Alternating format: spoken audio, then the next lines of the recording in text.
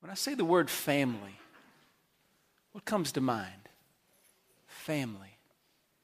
You think about that. You think about families. There are certain characteristics, certain things you do, certain things that you are that kind of characterize and make you family. Think about your family. When we talk about other families, we often talk about them with some kind of description. Oh, they're the family that has 5 cats or whatever, They're the family that's got that teenager drives way too fast in the neighborhood. We have things that we describe families with, little phrases, little descriptors, because every family has distinctives and something that makes them unique as a family. So what do you think about when you hear the word family? One of the things I think about is the 6 different families that I've been a part of in my lifetime. The first family that I was a part of, I was only a part of for about 10 months. See, my mom got pregnant. She wasn't married. She's about 18, 19 years old. And so she carried me to term. And after I was born, she gave me up for adoption. And that was the first family that I was a part of. Now, that is particularly important to me on a day like today, because today is Sanctity of Human Life Sunday. There's a little flyer in your bulletin. If you picked up a bulletin, it talks about some of that. And I just want to encourage you to remember that one of the things we stand for here is that God wants us to be a people who protect life from conception to the last breath He gives us. And that is incredibly important to me personally because of the first family I was a part of. I'm sure that there were people back then when that happened that looked at that young lady and thought, she's the girl who got pregnant. Well, all my life, I've thought about her as the young lady who made a very challenging decision and gave me up for adoption. And I'm so thankful for her decision. The second family that I was a part of was the family where my mom and dad, who adopted me, brought me into their family. They couldn't have kids, and so they decided they would adopt, and they went out, and they found me. And I won't go into all the details of how that happened, but they chose me for whatever reason. I'm grateful for that, but they chose me and made me a part of their family. And then a short time later, they actually got pregnant. And my sister entered our family. So it was my dad, my mom, me, and my sister. And we lived, when I was a little guy, I was born and raised for the first several years in Kansas City, Missouri. And we lived in a neighborhood, and our house was on a hill. And one time when I was a kid, my dad decided that he would build an above-ground swimming pool in our backyard. And so he was able to obtain an above-ground swimming pool through some bartering with some work he was doing. And I went with him the day he was going to check this pool out to buy. And I remember to this day standing there as a kid seeing this thing. There was trees growing in the middle of it. And I thought, how in the world is this going to work? But my dad had this vision of having a pool in our backyard. And so he bartered and got that pool. And he had to dig out a portion of our backyard because it was built on a hill. So he had to dig it out and level it so he could put that pool in there. So he did all this work, got the pool set up. It's full of water. It's a big 4-foot deep, big round pool. Tens of thousands of gallons of water in there. And it was great. We swam in it, played in it. It was wonderful. And one night at supper, we're sitting at the kitchen table, and we hear this noise, this whoosh. He had failed to get it level enough. And the next thing you know, the tidal wave of that pool is rushing down the hill of our neighborhood, knocking people's fences out, carrying their dog houses to the end of the neighborhood. It was unbelievable the damage that this tidal wave caused. So I'm sure in our neighborhood we were known as the family who created the tidal wave. So anyway, and we had a Siamese cat too. No relevance whatsoever, just another characteristic of that family. So that was the second family I was a part of. Now, the third family I was a part of was a little bit later in life. My mom and dad, who had been following the Lord, my mom decided she no longer wanted to walk with the Lord, and she didn't want to be married to my dad, and so she divorced my dad. My dad moved out, and I became a part of a family where I was living with my mom and my sister and several different men along the way who came into our house via my mom's destructive lifestyle. And we defined dysfunctional. It was a mess. I got to experience multiple divorces with my mom and men and marriage separations because of drugs, alcohol abuse, and a whole host of other dysfunctions. The police would show up occasionally at our house because of stuff that was going on domestically. And, here I am, 14, 15 years old, and the cops are showing up at your house because your house is a complete wreck. I mean, how many times does it take for the police to show up in your neighborhood before you're labeled as, that's the family that's really messed up? The police are always there. I mean, that was us. And that was kind of our family. That was the third family I was a part of. The fourth family that I was a part of was a family that was in the church that I was attending, had grown up in since we'd moved to this location. And this family came to me, family of four, came to me, the mom and the dad came to me and said, if you ever need a place to go, we're here for you. And when I was a junior in high school, I'd had all the dysfunction I could handle. I needed to leave. And so I moved out of my home and moved in with that family. And that was such a wonderful time of healing for me because that family loved the Lord and honored the Lord. And one of the things that set them apart in the way they did family was every single morning they had a particular time you had to be at the breakfast table. And you had to show up there because they were going to have breakfast and a short devotion and some prayer time together as a family. And at that point in my life, I couldn't even remember anything Christian in my family. I'd had so many years of dysfunction. And it was a great experience of healing in being in that family. The fifth distinct family I was a part of began my senior year of college. I was at Texas A&M my senior year, and I was one day at the Baptist Student Ministry building, and I ran into a young lady around noon whose name was Lindley. And I fell in love with her and convinced her to do the same towards me. And we got married and had three kids. And we spent the last 20 plus years together enjoying life. And Lindley is my best friend. And I love the fun we have together as family. We were talking last night around the kitchen table about one of the things that I think sets us apart as a family. And it's that we love to take family vacations together. We're sitting there with Lindley's parents talking about all these years of amazing memories. And those are so formative and meaningful for our family. And that kind of sets a distinctive for us. The sixth family that I've been a part of is the one that matters the most. It's the family that has given meaning and purpose to every other family I've been a part of. Even the one that was so dysfunctional. This sixth family has given purpose and meaning to that so that I can now be thankful for those years. This sixth family I became a part of when I was around 7 years old. And I made a decision to trust in Jesus Christ as my Lord and Savior. When I made that decision to follow Jesus Christ, God brought me into His family.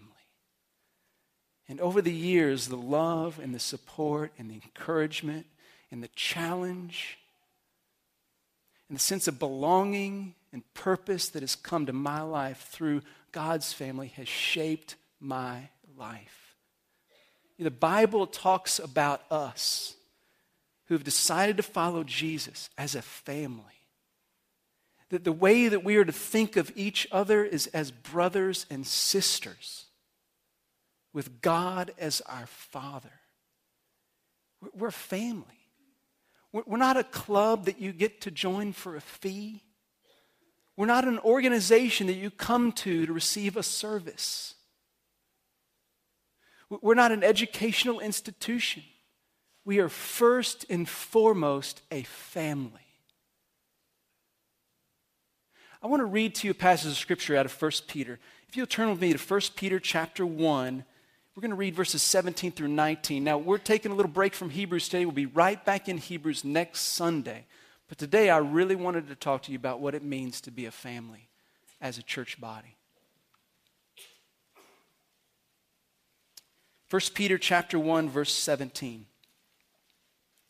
If you address as Father the one who impartially judges according to each one's work. Okay, let's stop right there. If you call God Father, if you're a part of the family of God, then remember that God, your Father, is the one that's watching what you do.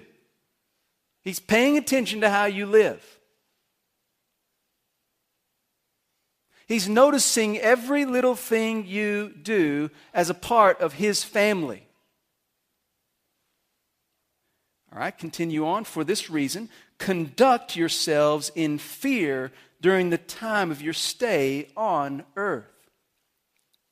If you call God your Father, He's paying attention to how you're living as a part of His family. For that reason, live like you're in His family. That's what He said.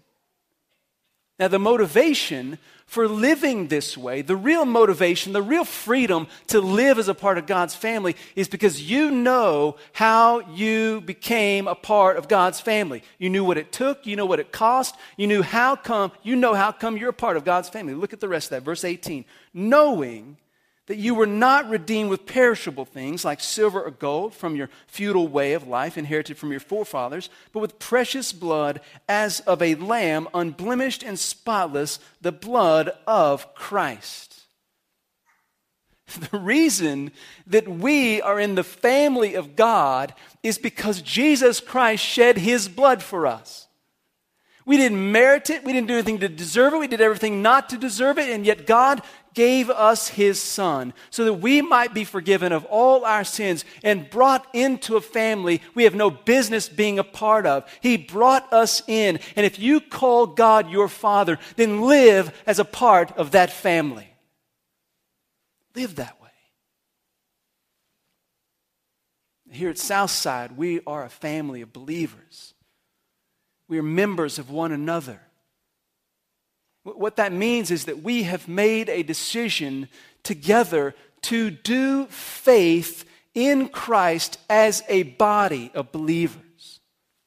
If you're going to be a part of this family called Southside, you've got to become a member of our church. Why do we do that? Because its membership is kind of like the same thing as taking a family name. You ladies in here that are married, when you decided to get married, you took on someone's name to display that you are now a part of his family.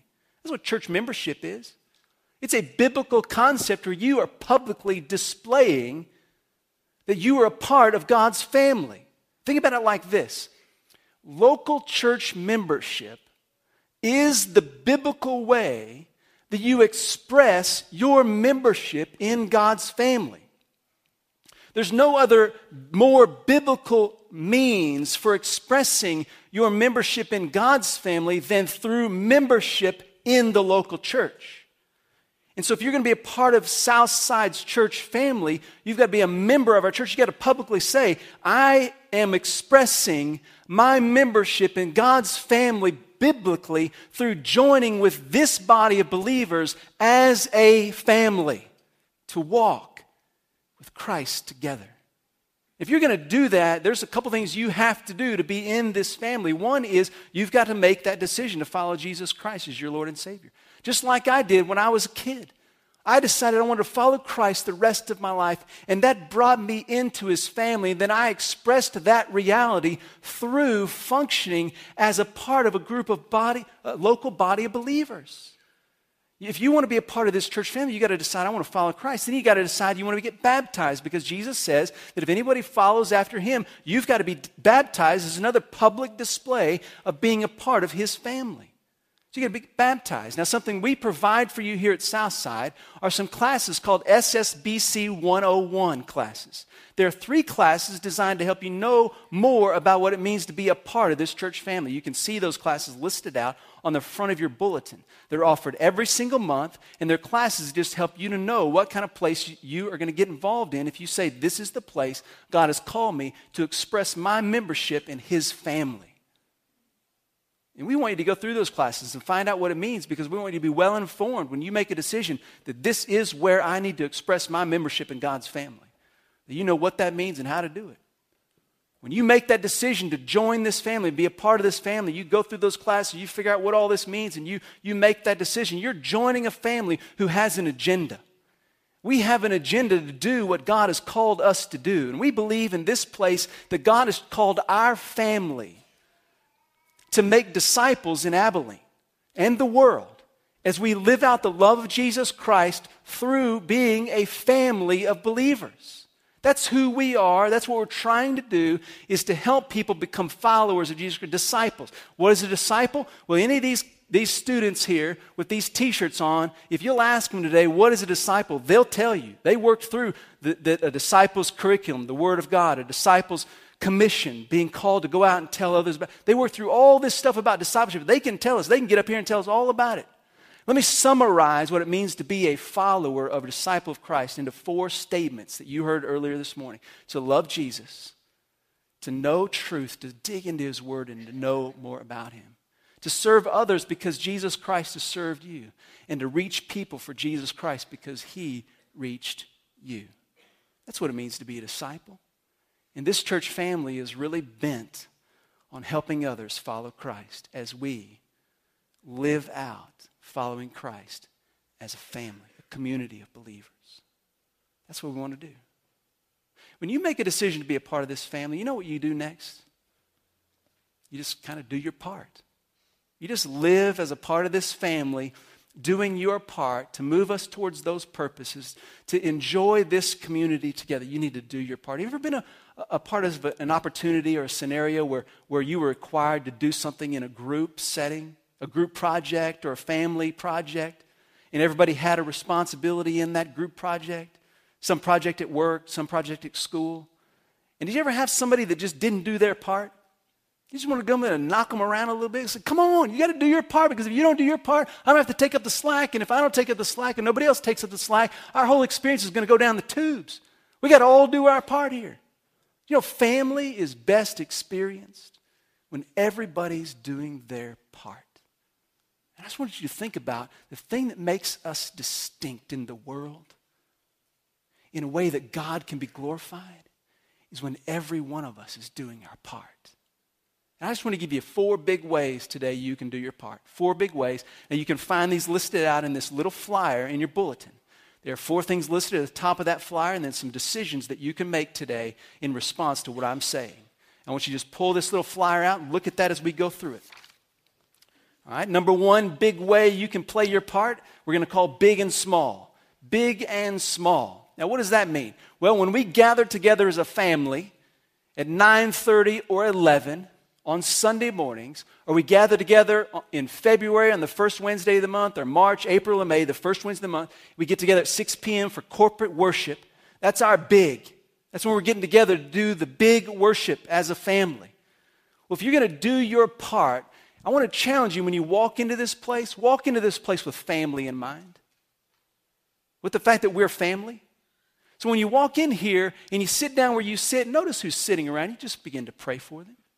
Lord, I pray that you just encourage them today and speak to them. Maybe you see somebody that you haven't seen in a while, you go up and talk to them, and you're not just going to talk to them about what they've been doing lately. You're going to talk to them about how have they been with the Lord lately. So you can think about it in terms of family. How can I encourage? How can I relate? How can I love? How can I be involved? How can I serve? You're going to do this big in a way that takes into consideration that this is a family gathering. The way you respond to the Lord when we're singing songs, that has to do with your family. If one of you is sitting there during the singing time and is doing a crossword puzzle, that affects the family. And it's not real positive. I mean, unless it's a Bible crossword puzzle, then I guess it could be okay, but it doesn't really help us. What helps is if you're responding and engaging in a way publicly that encourages everybody else to worship. Now, I recognize that some of you may not like to sing as well as others like to sing. I mean, I personally love to sing when the music is loud enough that I can't hear myself sing. That's when I really love to sing. Anybody else like that out there? I mean, yeah, that's a good thing. I'm with you. I'm not like Mackenzie up here, belting it out, going crazy. That's awesome. I love that they're up here doing that. But I want the music to be so loud that nobody else can hear me. That's why I sit on the front row. Nobody's in earshot of me. All these guys have things in their ear. I can just belt it out. You know, but here's the deal. Whether you like singing or not, that time frame in our worship is for us to publicly respond to the glory of God in a way that everybody's encouraged to respond to the Lord. We've got to do this as family. All right? Big. Okay, small. We want everybody here to be involved in a small group. We got all kinds of opportunities for you to plug into small groups. You can get in a care group. You can get into Sunday school class, a Bible study, a one-on-one discipleship opportunity. We got a lot of ways you can be involved in a smaller context. Listen, you will never experience family in this place like you're intended to experience it until you also incorporate into your involvement something smaller than the big. You got to do it. And so figure out a way that periodically you can plug yourself into a smaller, relational, more intimate time where you can be encouraged spiritually at a level that you really need to be encouraged in that relational way. You got to get the big and the small down. That's how you can do your part. All right, the second way is to keep the secret. Keep the secret. All right, here's what I mean by that. When the Bible describes our walk with the Lord, there is a large element of our walk with the Lord, our journey of faith, that has to do with what's happening publicly. All right? But there is a degree of our faith walk, our faith life, that needs to be kept secret. And here's why. We need to have some time in our life, regularly and consistently, when we are expressing love for God because simply we love Him. Because we need Him and we want Him. There needs to be something happening in the secret places of our life, in the times when nobody is around and nobody's paying attention and nobody's giving us praise or adulation about what we're doing. We're just loving the Lord because He's lovable, because we need Him. There's got to be a secret walk with Christ in your life. And if you look at the secret part of your life and it's just full of sin and there's no devotion to God there, then our public is not going to be very good. But there's something happening secretly in each of our lives as we pursue the Lord. It's going to radically affect what we do together. I'm going to tell you how in just a minute. But first of all, I want you to see how Jesus illustrates the importance of this. In Matthew chapter 6, Jesus talks about 3 areas of our lives as illustrations for the importance of having areas of our life where we are doing something just because we love God, not because anybody else notices. And the 3 areas are giving, praying, and fasting. Those are 3 areas that God wants us to be living out a secret devotion to Him just because we want Him. Now, it's very difficult to give, and it's very difficult to pray. It's very difficult to fast without anybody ever knowing that you ever did it. It's virtually impossible. I mean, if you're going to give on a regular, consistent basis, it's virtually impossible for someone not to know you're giving because someone's got to be the receiver of your giving. So Jesus is not telling us that if someone finds out you're doing any of these 3 things, you've blown it. There's no secret life there. That's not what Jesus is saying. He's saying you need to be doing things in your life before the Lord just because you love the Lord. And here are 3 things that can encourage that private, secret, devotional life. One is giving. Now, I just want to encourage you to recognize and remember that the generosity and the gifts of each member of this church family is essential to the life of this family. We can't accomplish and we won't accomplish all that God wants us to accomplish as a family unless we are all faithfully, sacrificially, joyfully giving towards the purposes that God has given us as a family. We've got to be giving. I just want to encourage you to make that a part of your life privately, secretly, that you are cheerfully giving to the Lord as He enables you to give. Our SSBC 101 class goes into detail about that, but I just want to encourage you to recognize that's one of the ways you can demonstrate to God, I just love you because you are lovely. Be a giver. Prayer. The Lord wants you to pray. There's nothing wrong with praying with people, and you need to pray with people, but there's got to be time in your life when you are in a closet, so to say, praying because you just need to talk to the Lord. You want to talk to the Lord. You have to speak to the Lord. He is who you need. And you just find yourself praying. And no one ever really knows that you've done it. You need to be praying. And then the last one is fasting. It's a great way to develop your passion and your love for the Lord. If you've never fasted before, and I suspect there's some in here that have not fasted, if you've never done it before, you can take up a 24-hour fast. This is your first experience of fasting. Certainly, I wouldn't want you to do it unless you talk to a doctor if you have any health issues, but this is an easy way to do it. If you eat supper tonight, and you don't eat food again until tomorrow's supper, that's 24 hours, you miss 2 meals, and you've done a 24-hour fast. Then during the breakfast time, you'd ordinarily be eating, and during lunchtime, you'd ordinarily be eating physical food. Instead, you're going to take that same amount of time and feed on spiritual things. So you're going to read your Bible. You're going to spend some time in prayer. You're substituting for short term your physical needs with more of your spiritual sustenance because you want the Lord to have your heart. That's what you're doing. You know why it's so important for a family of believers to regularly and consistently have the secret time of your life?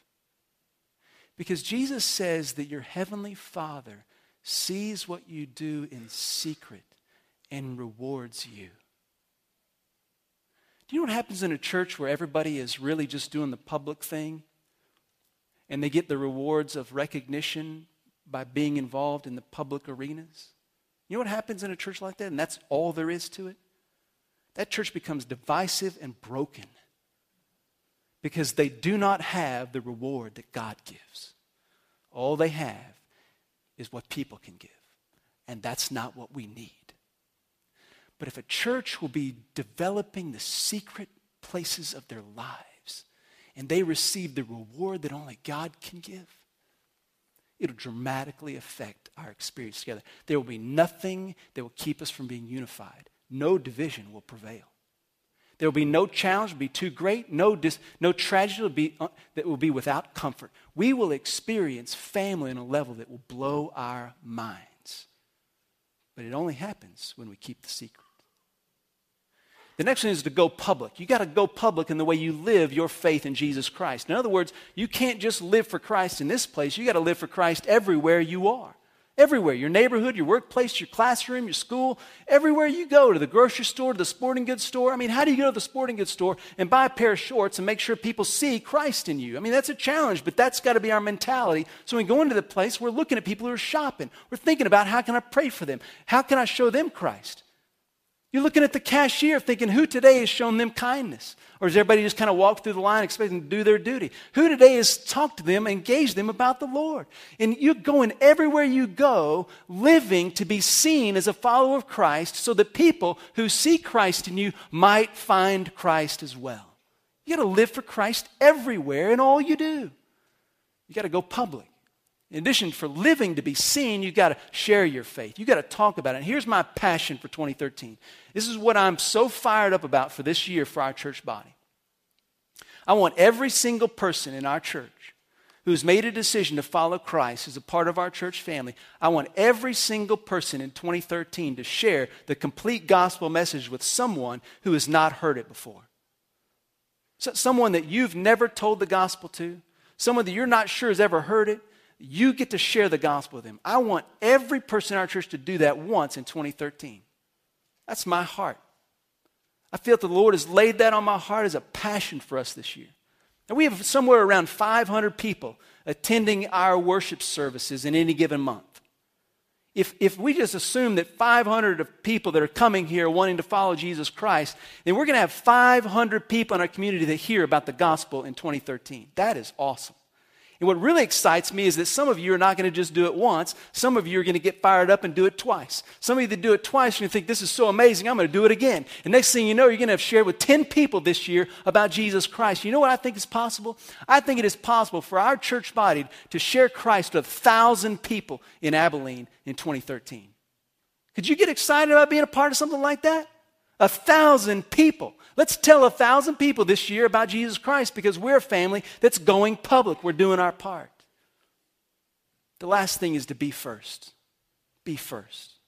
Here's what I mean by that. Be first to support leadership.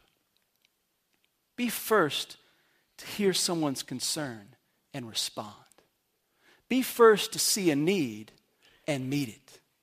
Be first to see an opportunity of service and step in and fill the need. Be the first to forgive someone even if you don't feel like they're worthy of being forgiven. Be the first to show someone honor who you think deserves no honor. Be the first to show someone comfort that is in need. Be the first to take a meal to somebody who has a situation they need support and concern. Be the first to show love. In other words, love as a family. We're not an organization. We're not a club. We're not a service center. We are a family. And we've got to love like a family. That's not easy. But man, what a goal.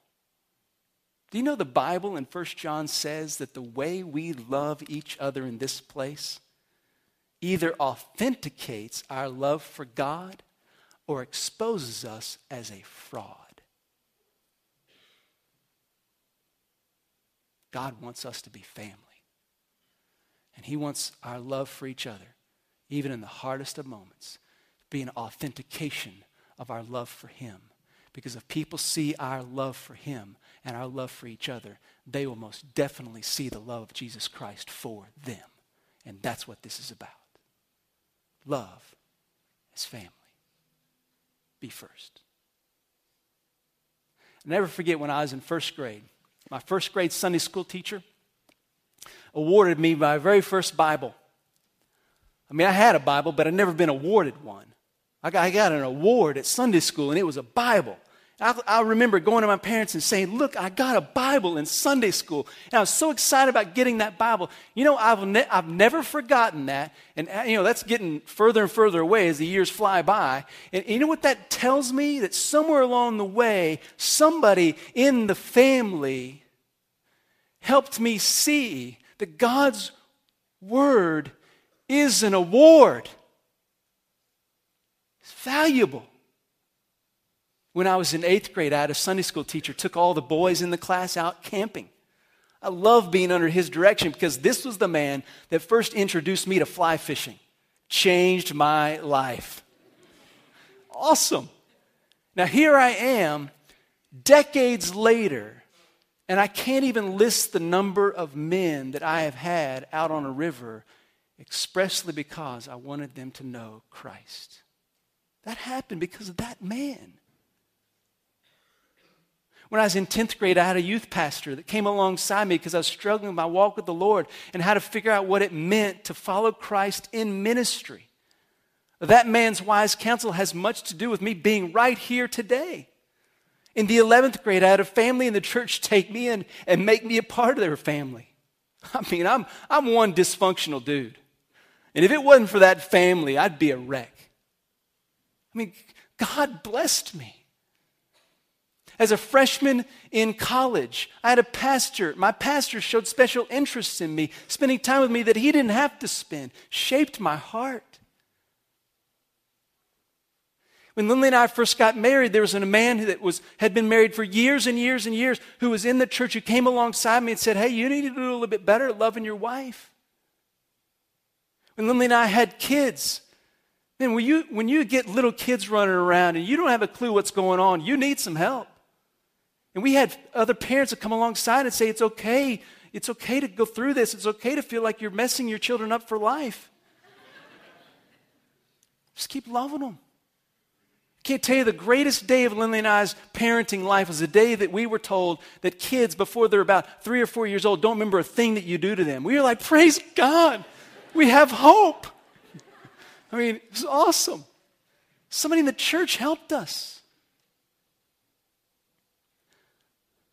It's been people in the church that have confronted me and rebuked me and encouraged me and loved me and supported me. It's the family of God because God is our Father who has shaped my life. I'm just asking you this morning, are you ready to do your part? See, because the reality is that every single one of us needs to be a part of God's family. And when we are family, it'll affect us all. And it'll touch the world.